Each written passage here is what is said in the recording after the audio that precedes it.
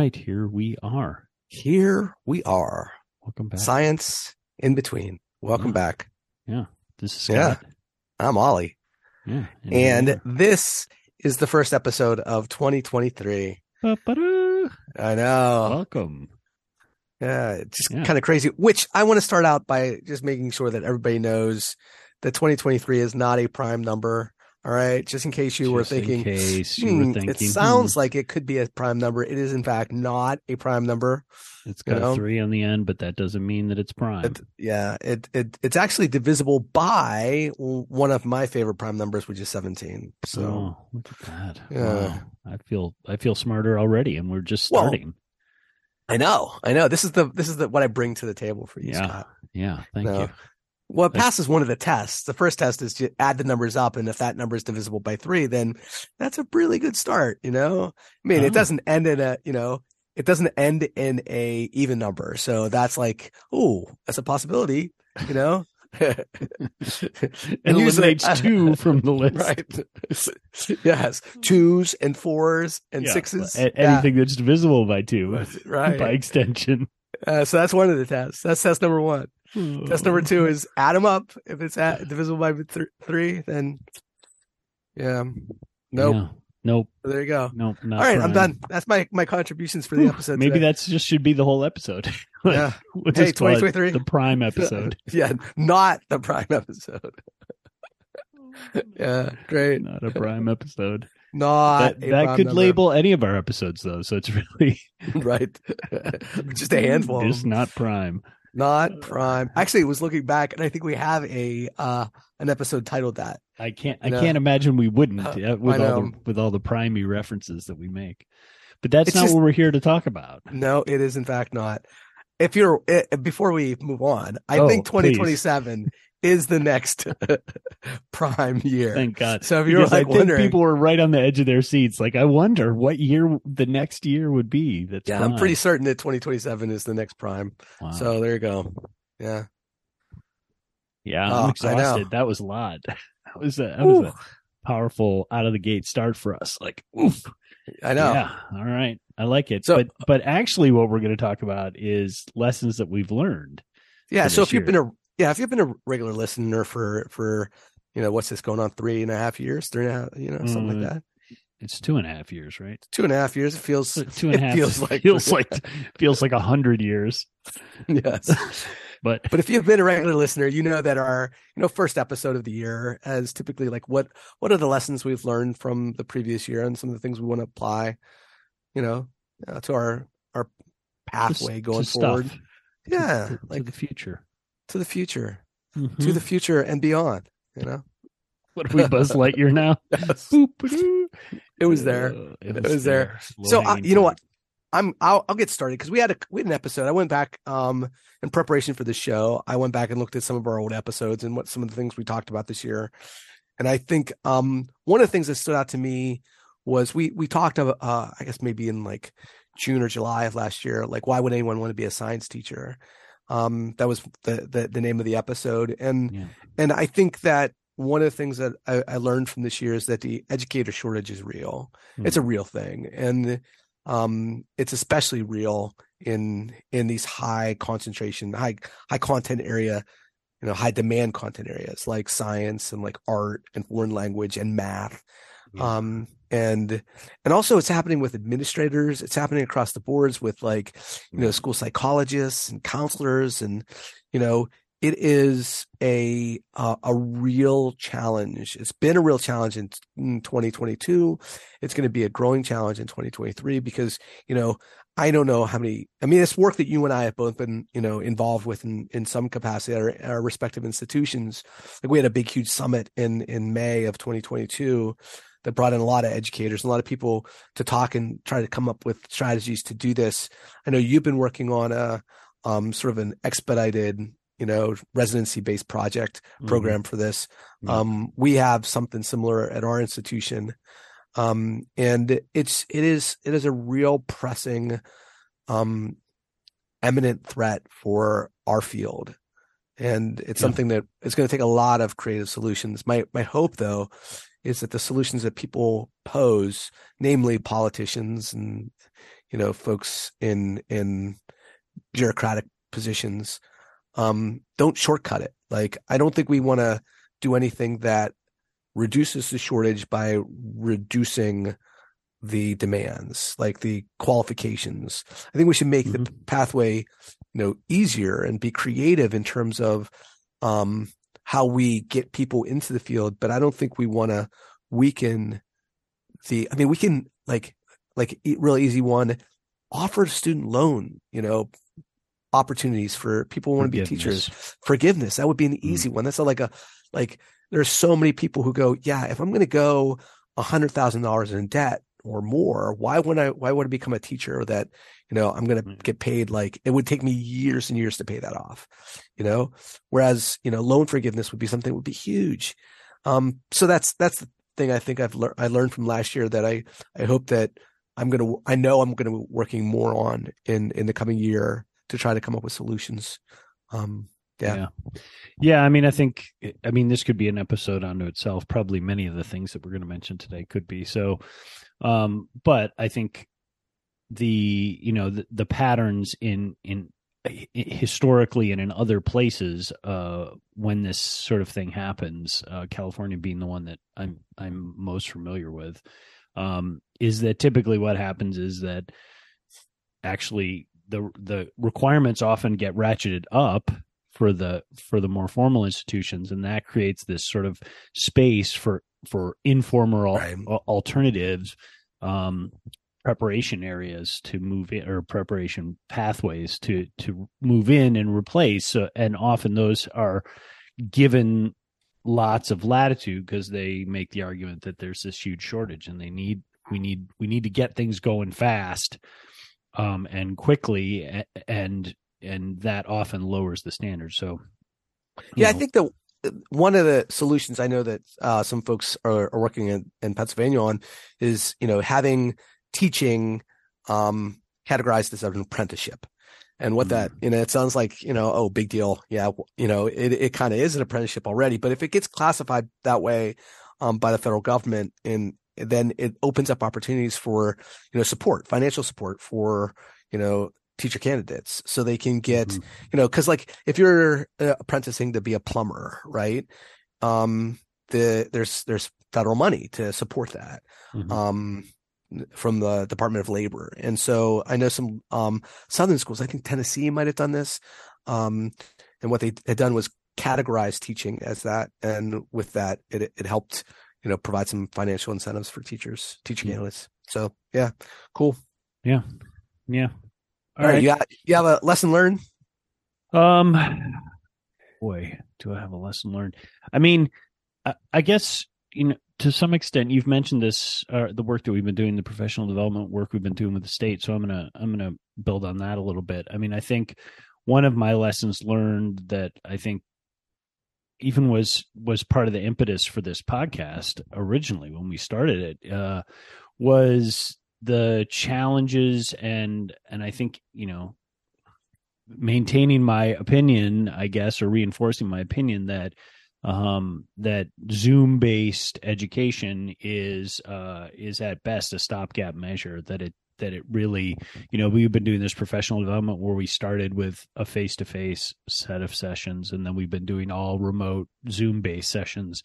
We're going to go back to face-to-face in April, and I think both us and the participants have been pretty clear that while there are some advantages, I'm not going to poo-poo the Zoom as an entire approach to education, but it's very difficult for me to think about it as a really viable alternative. It's something that you can use as an emergency stopgap, which I think is what we did use it for mostly during the pandemic.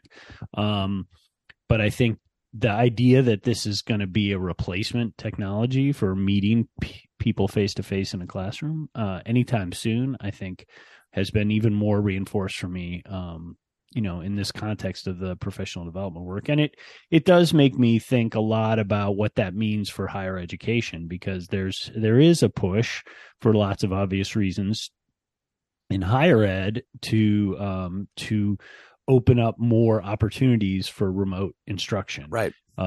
So I really, I think that concerns me, because it has a lowest common denominator problem for me, that it's going to be a rush to the bottom, and the goal will be delivering the cheapest education that we can make the most money from, as the driving force for educational decision making, and that concerns me. Yeah, I think that, connecting back to like one of the themes of our show is that, education, whether it's professional development or, our traditional, higher education that we, work with our undergraduate, graduate students. I mean, it's relational work. Yeah. And it's still really hard to do this kind of relational work in through technology, through Zoom. And so while, I think if I were to see some of those folks that we've spent, the last year and a half doing professional development with, we've only really seen some of those folks face to face, like once or twice. Yeah. It would be really hard to like really connect with them. Even though we've spent hours with them. And I think, I know there's a push at our institution to move more meetings, like more of our committee meetings and things online, because it, provides greater access for people. And that's certainly a way to look at it, is it provides greater access to people to participate.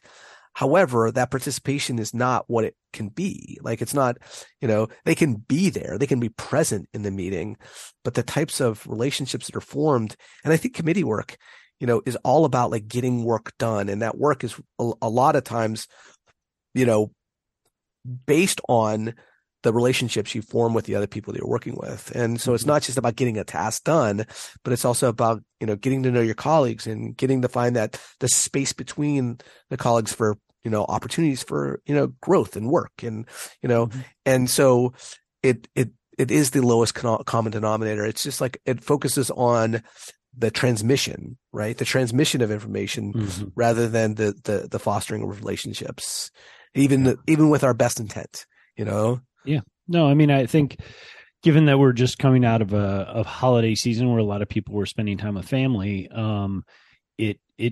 I think there's a direct analogy there. Like it's very difficult. I mean, having phones and FaceTime and Zoom and those kinds of technologies is great. But seeing your family members in person and spending time with them is not replaceable with that. I mean, it just isn't. No matter how much we want it to be, it's just, spending time with people is a higher bandwidth experience, to put it in technological terms. I mean, there's lots of little things that you get from people that when you're in person with them that cannot be done through Zoom. And that is, those little things, are the, the key, some of the key pieces of building relationships with people. And so I think it's, it's important. There's an analogy that I always think of in education, which is the analogy, between education and nutrition. And the specific example for me is that, when we first found out about macronutrients like fats, proteins, and carbohydrates, we were like organized our whole diet around these three things. And it's only in the last 10 or 15 years that we've started to realize that actually this stuff is a lot more complicated, and you can't just focus on those three macronutrients, because that doesn't tell you how to pick a healthy diet. Like, you need all this other stuff that's small in terms of the quantity that you're receiving, and some of that's vitamins and some of that's micronutrients, but that stuff is what actually makes you healthy. The macronutrients, if you only attend to them, is not going to make you healthy. And I think Zoom is a similar thing. It sort of is the macronutrients of education, in the sense that you focus on, the education is all about this information, the information getting from one place to another, or maybe information is the macronutrients of education. And we forget that without all the other stuff, that those macronutrients are like highly processed food. They don't do you any good. They're not healthy for you. So that was the most Scott thing you've ever said on Thank this. You. Like, that's like a very Scott analogy right there, Yes. Yes. And that's not like a criticism. I didn't take that as a criticism. Right. I took that as a recognition of a long-standing relationship between two friends who is like, hey, dude. Hey, dude, that's a very you. That's a very you thing. Well, I will say this. One of the things to kind of build off of that is one of the things I learned from this year was, connected to this is that while, we've been doing this professional development and we've been doing a lot of it through, synchronous means through Zoom and stuff, I think it's still really important that people have the opportunities for, professional development that's high engagement, that is, helps them grow.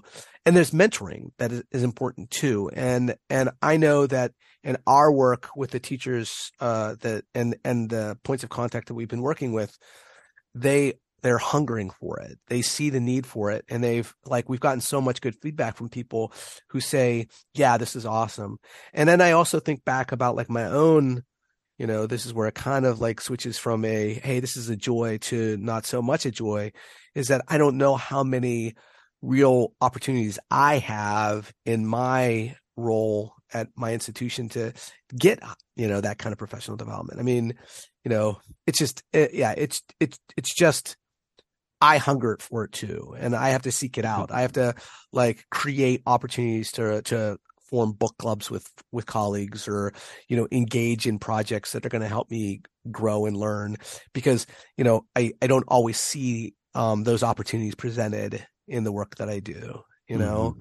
Yeah. So, yeah.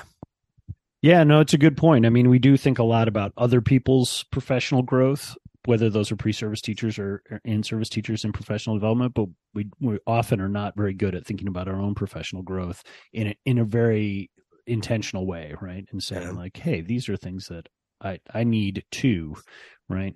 Yeah.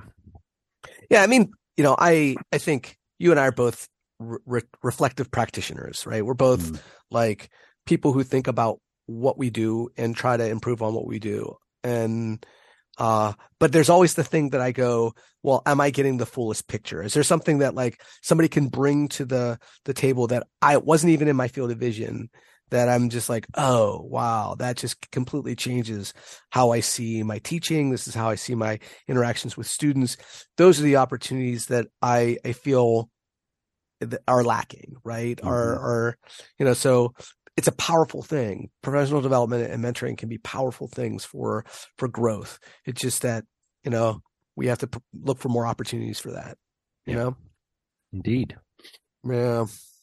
All right. So what's your next one? Well, I put it on the list because we've spent some episodes talking about it. It's coming. I know it's coming. It's coming. I think, the thing I've learned is that ChatGPT is going to change assessment. It's going to change education. It's going to have a real impact in the short term and the long term. And we don't recognize, I mean, I think we've dedicated at least an episode and a half talking about this. One that was focused specifically on it, the other one that kind of started someplace else and ended up there. Mm-hmm. But I think that, and I don't want this to turn into that, but I think a lesson I've learned is artificial intelligence, we're just beginning to see that. And I think that one of the things I've been reading, there's so many articles about this and so many, I think that, the thing that even there's one, the New York Times Sunday Magazine interviewed somebody this weekend who was really working in this space. I was just going to mention that one too. Yeah. And I think the big thing for me is that if we're focusing on, the actual content of what, the artificial intelligence offers, that's one thing. And, if that's kind of the kind of assessment we're going to do, it's going to be really hard for us to, identify that it's a ChatGPT and artificial intelligence.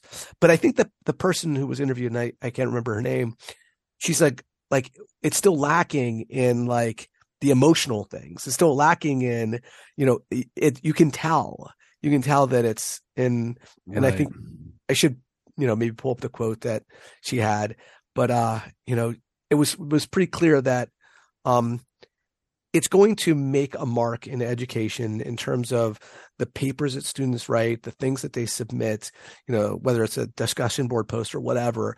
it's going to cause us to doubt some of the work that we're going to do, that we're going to get from students. It's going to create a whole list of plagiarism issues at our institutions. That's going to happen.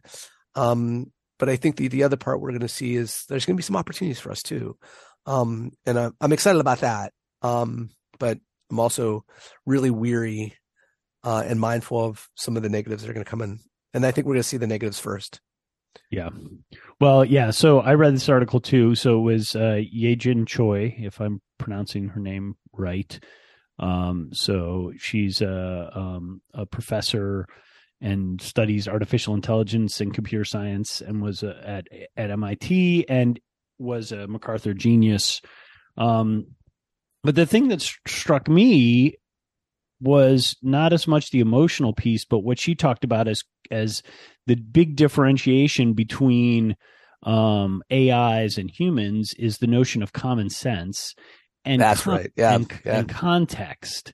And I think we talk about context a lot, but I think she really has had some fascinating things to say about why rule-based systems, which is what AIs ultimately will always be because of the way they're organized, even if they're complicated rule-based systems, they'll be rule-based systems, that they have difficulty because, and we talk about this a lot too, that words don't have clear, specific meanings in all contexts. And this is why human language is such a complicated thing, independent of all the translations and all the other stuff. Like she uses the example of birds flying and saying birds can fly. That's one of their defining characteristics. And then she goes on to talk about how actually it's much more complicated than that, right? Like penguins don't fly. So they're a class of thing that we've grouped with birds that don't actually fly. But then she also talked about the nuance of things like, well, baby birds don't fly because they can't yet. And there are birds who are covered in oil or have some other injury or some other thing, and then they can't fly. And for humans, that all is common sense. Like they don't have to rethink the whole category of bird because penguins or babies or birds covered in oil can't fly. Computers don't have that kind of common sense, AIs, the way that they're developed. Now, this is something she's interested in working on, but that idea that words mean something, but they also mean something within the context in which they are used, I think is really fascinating. And the other thing that was in there that was ChatGPT related that I thought was fascinating is, and maybe I just didn't, until she talked about it, understand the way the model works for ChatGPT. But basically what it's doing is looking algorithmically at the word that is most likely to come next after the current word. That it's proximity based. Yeah, so it's this distribution system of like, oh, the word with is where I am at this sentence. The likely next word in all the other pieces that have been written that are similar to this or about this topic, the next word would be this. And so it really is. Now it understands or is, clued into rules of grammar and things like that. So it's not going to be, it's not going to make a sentence that doesn't make any sense at all. But it's doing all this work, brute force by looking at what the next most likely word is, which tells you something about, if we want to talk about comprehension versus decoding, like what it's doing. It's really doing a lot of decoding and almost no comprehension. And that's why it makes mistakes, because it's looking for things that are nearby. And sometimes those things are, comparing things negatively, right? This thing is not like this. And then it's saying, well, it had this next to it, so these things must be, somehow related. Yeah. But I think that we can't understate how big ChatGPT is going to be in the very near future. Like the spring semester, for teachers is going to be bananas. Yeah. Well, and it is because I think this distinction that you made between the output and the algorithm that produces the output, right? So her talk and critique is really about the underlying algorithm and what is AI actually capable of, as opposed to what sort of products will it make. There was another article in the New York Times about AI art and a woman. Yeah, I read that article. How that was how she feels about the idea that AI might be able to use her body of work to produce new art that is in her style or whatever, right? She was a cartoonist. Yeah. A cartoonist and my daughter is a graphic design major, and she's like, just so against artificial intelligence because she sees it as like completely taking people's work and, and not like there's the copyright part where it's like transformative. You're creating new art from old art, but this is not that. This is not someone being creative. This is like putting it forth and, just having a computer do it. Yeah. And in a lot of ways, it's like imitating that style in such a way that it devalues the original artist. And it's like, oh gosh. Right. I mean, but this is true of all AI, right? Is that it is, but we're not going to go down this road again because we've already been down it. But I do think this idea that you're seeing from your daughter and from artists and musicians and increasingly, I think authors now, is this fear of replacement, right? The fear that AI and certainly as far back as Skinner, there's been an effort in education to replace teachers with computers, right? With the teaching machine. The teaching machine. Yeah. So it's not like a new idea to think about computers and AI computers and increasingly specifically replacing teachers in classrooms. And I do think, our natural response is ick. And I think also that is based in a fear of being replaced, right? The idea that we could be replaced by an AI that, some kid's going to put on a virtual headset and have a virtual teacher that can be responsive to them individually. That feels like it feels both gross and scary at the same time. Maybe that's why it feels gross, but but it is something that we're going to have to increasingly grapple with. Yeah, I had to put it on the list. I mean, I had to. It was almost like, a nuclear bomb went off, in the fall. Like in early December, it was like, everybody in so many different domains was talking about this. Yeah, I mean, I think the real question, and I do think it's potentially different, but this has echoes for me of the MOOC conversation, which was this like, this is it. This is the, to your point, the nuclear weapon that's going to destroy higher education, that will no longer need all these universities. Everybody will just learn through MOOCs and that'll be the end of it. Of course, that turned out to be not even close to true. It was barely even a BB gun relative to higher education. It has had almost no impact on the way that we think about higher ed, or education in general, for that matter.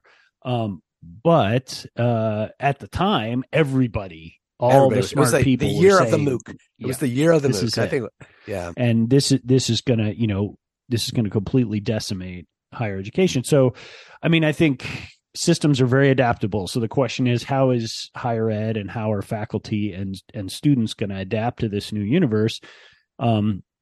At some point, there is going to be a technology that is going to be that kind of nuclear bomb. I'm not sure ChatGPT is it, but let's wait and see. I do think it's going to be interesting. I think for classes like mine, ChatGPT has zero effect.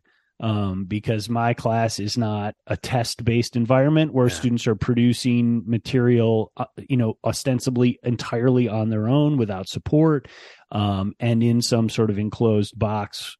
So, it's clearly going to have impact on courses that are large lecture hall classes that have essay assignments or things like that. It's gonna have an impact on potentially, I guess it could have an impact on our graduate courses, in that, I have, for example, I'm teaching a graduate course this coming spring, and there's a weekly reading reflection. So is it possible that ChatGPT could produce a weekly reading reflection? I don't know. Maybe that's something we'll discuss as a class. But it's a possibility, right? That they could say, these are the articles I read. can you produce I don't know if it does that level of specificity or not. It'd be fascinating to find out, but we'll see. I'm teaching a emerging technology class this spring for doctoral students. It's for ed leaders. I'm finalizing the syllabus, and this is definitely going to be a topic. Artificial intelligence is for sure. Absolutely. I think we're going to see it. And this is my last comment before we move on to something else, is that I think that, where we're going to see it as scholars is, I mean, it's just going to happen that someone's going to put together some sort of publication that they're going to submit for review, right? Yeah, sure. And if it hasn't already, it'll probably be physicists, because it's always physicists that do this shit. They're going to be like, ha ha ha, hey, after it gets put in print, right. Then it's going to be like, hey, this is what happened, and reviewers couldn't tell. Right. And then it's going to like put people on their heels a little bit, Yep. Yeah, well, especially given how difficult the peer review process is right now, and finding reviewers, and I mean, maybe that'll be what academics will use ChatGPT for, is writing reviews of other people's papers. Oh, wow. Oh, that is brilliant. I'm going to take putting that down, Ollie Drayan's body of work. I'm going to put it into ChatGPT, and then I'm going to say, write a review of his newest piece that I just reviewed. Here it is. That's great. That's awesome. All right. Yeah, you got another lesson for us? Well, I'm trying to figure out how to frame this one, so I'll just talk a little bit about it. But I have talked a little bit on the podcast about this. But one of the things that I feel I learned a lot about this fall was, and it's bled into the professional development to some extent too, but from my pre-service teachers, is this, I've always tried to figure out how to make teacher education feel more like ambitious science teaching, which is to say, starting with students' initial ideas about a thing, and then using experiences and analysis of those experiences to improve their model, to improve their understanding, to make it better, right? And how to figure out how to structure that in a pretty systematic way. So I think this fall was the first opportunity I had to get a little closer to that, with these questions I asked, and we definitely have talked about this piece. Right, of it. Absolutely. When they're making observations in classrooms, thinking about what is the impact of that on the classroom community, and what is the impact of that on their ideas about science, the kids in the classrooms' ideas about science as a practice. So I think that process and the building up of that, it's still very, it's still nascent and janky and not where I want it to be, but it's got some of the initial pieces that I feel are robust. And so now it's starting to think about how to craft that into something a little more systemic. And I'm going to work on it in the spring with their student teaching, because they'll still be in the field and they'll still be doing this kind of thing, but won't be quite as powerful as it is in the fall, where they're talking with each other and all seeing the same kinds of things.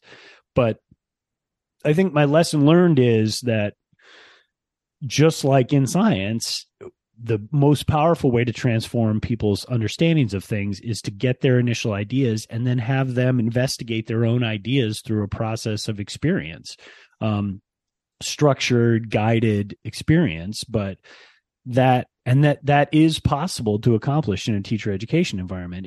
It's always been my sort of, dream or Rosetta Stone or whatever, like my goal, the golden fleece to get to is this space. And I used to try to do it through video, and it never could work the way I wanted. Right. I did it with video analysis, for years. Yeah. That's what I was going to say. Like, I see this as a direct connection of your previous work, where, around this professional vision, right? Where looking to, but it was, you focused on like discourse moves and things like that. And I think this is a really powerful lens that you're offering here, not just for science and science education, but almost for teachers in general, because it's like, because classroom community is something that's important, right? And what it's, developing in terms of how they see whatever content area. So I see this, as this develops further, as really being very powerful. And I think that what it also does is it kind of connecting to a lesson I've learned, which, because we talked a lot about discourse this year. We've talked about discourse throughout this, but I think it just came in this perfect intersection at one point this year where I was talking about it in my classes on campus. And then we were talking about it with the teachers with professional development. And I was seeing it out in, my observations with student teachers. And so it was like this perfect confluence, right, of discourse talk, right? Talk around discourse. But it's all about like what we as teachers are doing and how we're doing what that fosters with the students that we're working with, And I think that's the critical thing with this lens that you're providing is, what are you facilitating? What are you really teaching the students? Not just about like the content, but about the bigger things, like what's getting fostered around the community. If community is an important part, and we both believe it is, then what are your moves? What are the discourse moves that you're doing? What are the things that you're doing to facilitate the community in your classroom? And I think that's something I knew it, but it's something that I guess I don't want to say relearned, but it's something that in a really real sense this past fall just kind of reemerged and like kind of hit in the head of saying, hey, this stuff is still important, Yeah, and I think I agree, and I think for me, the analogy that carries from science into teaching is what we're trying to do is help the teachers, science teachers, understand the invisible causes of the things that are happening in classrooms in the same way that in science, you're looking at, well, what are the invisible causes of the things that you're seeing? Why is it that, if you've got two balloons that are attached to each other and one has more air in it and the other has less air in it, and you open a valve between them, how the air is going to flow there, right? And that you can see it happening, but thinking about what caused it is what makes it science and what helps you expand your understanding in a way that lets you then map that onto other contexts. And I think it's the same in teaching. What we're trying to do is help them identify what are those invisible processes, the norms that are being set in a way that you don't see because it's happening so subtly in small pieces, and break that down and say, okay, well, what are those things? And then how do I start to develop intentionality for accomplishing those same things? Yeah. That's cool. Yeah, that's cool. Cool work. Yeah, I like that. Was a great episode. That was one when I was like, just sitting and like just going, wow, Scott's so smart. Wow, this is quite an episode for it is. I know. Yeah. First, it's the bad macronutrients analogy that's so Scott, and now high compliments. So I appreciate that. Well, so what do you got? I have one more on my list, and I would say this was another time that I don't know, it was probably spring-ish when we had some episodes we were talking about with feedback, and and I think at the time I was struggling with a student in one of my graduate classes. So this is like it was an ongoing challenge I was having with a student over the course of several weeks in the spring semester. And I think that, and I'll put this in like kind of a, kind of trite. Feedback's important, right? Feedback is really important, right? I know that that understates it completely, but it's like, feedback, like providing really effective feedback, just like fostering, a community in your classroom requires some intentionality. Feedback.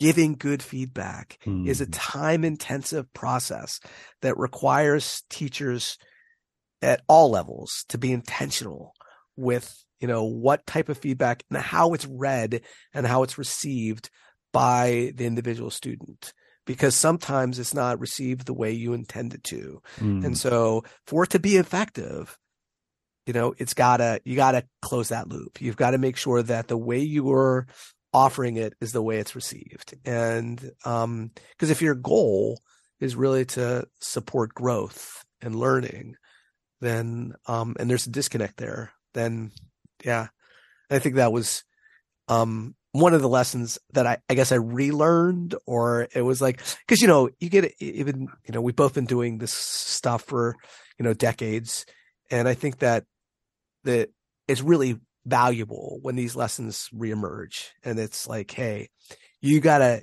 what you're doing. Cause I think that, even though I've done this for a bunch of years and I think that I do it pretty well, the students we're working with are changing, and we have to make sure that the way we communicate is still as effective. And that comes back to that reflective practitioner thing, is that, we have to make sure that the methods we're using are as effective as possible. And that requires a level of intentionality and some relearning, because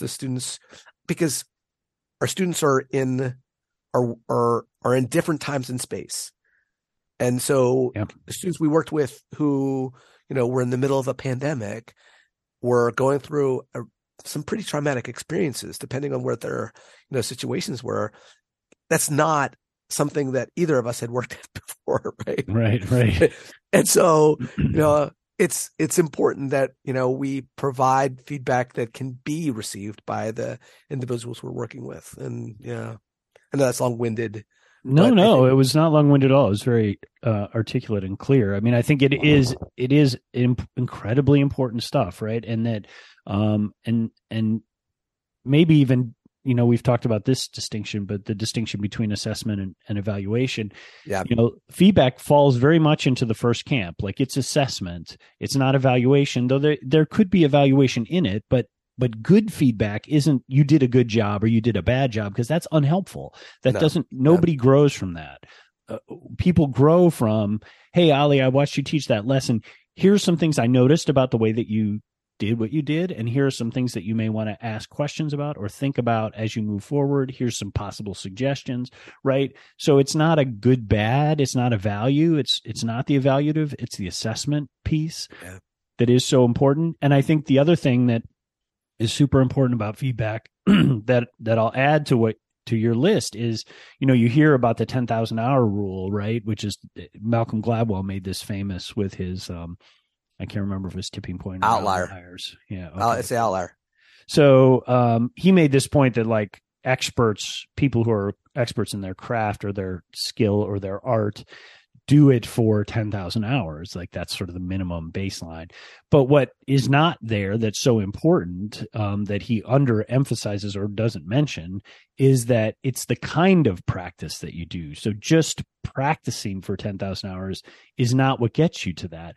What happens, what you need is you need feedback. You need to focus on specific parts of your practice that need growth and practice there, right? So if you're a basketball player and you're a really good 3-point shooter and all you do is practice 3-point shots, your game isn't going to improve. What you need to do is have somebody say, look, you're a great 3-point shooter. That's good. Here's what you need to do. You need to get better at driving to the basket, right? And here's how we're going to practice that. And you're going to do a lot of practice on that because you're good at 3-pointers and we don't need to practice that as much. It doesn't mean we stop doing it. But that same thing is true with feedback. What feedback does is it focuses the attention on the areas where you need to grow. And that's how you get better. You don't get better just by teaching. You get better by teaching and getting feedback about where you can grow. And then you can focus your attention on that area and practice those things and move forward from there. So I do think, and it's feedback is relational, right? It's how you build absolutely.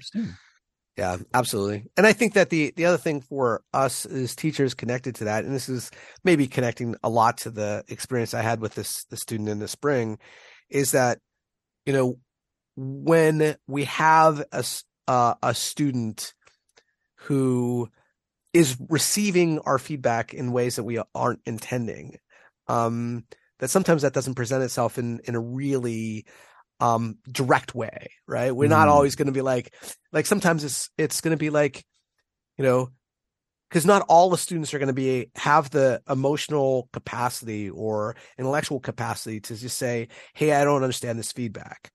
Right. Some are going to get defensive and some are going to get emotional and some are going to get, and so we have to be ready that, and be like really mindful of, interpreting that communication. And that's getting really specific with an individual student, but Well, but I think the general rule is true too, right? I mean,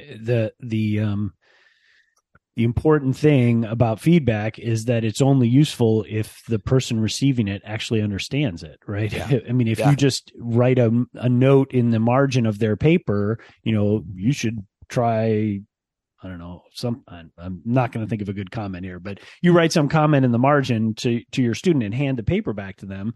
Maybe this ties back to the AI thing in the sense that those words aren't necessarily in the right context. And so they may not understand what you're trying to give them there, even though it's clear to you. So that idea that you're getting at, which is how do we think carefully about how we communicate our feedback to people so that they understand it in the way that it's intended and in the context in which it is useful, then we may not be giving good feedback. And that's one of the things that makes feedback so freaking hard, right? Is that you don't know the context in which the person is going to take it. And so you have to do your best and then hope that the context is, communicated well. Otherwise, as you say, can make people sad or mad or all those. It can get kind of bumpy.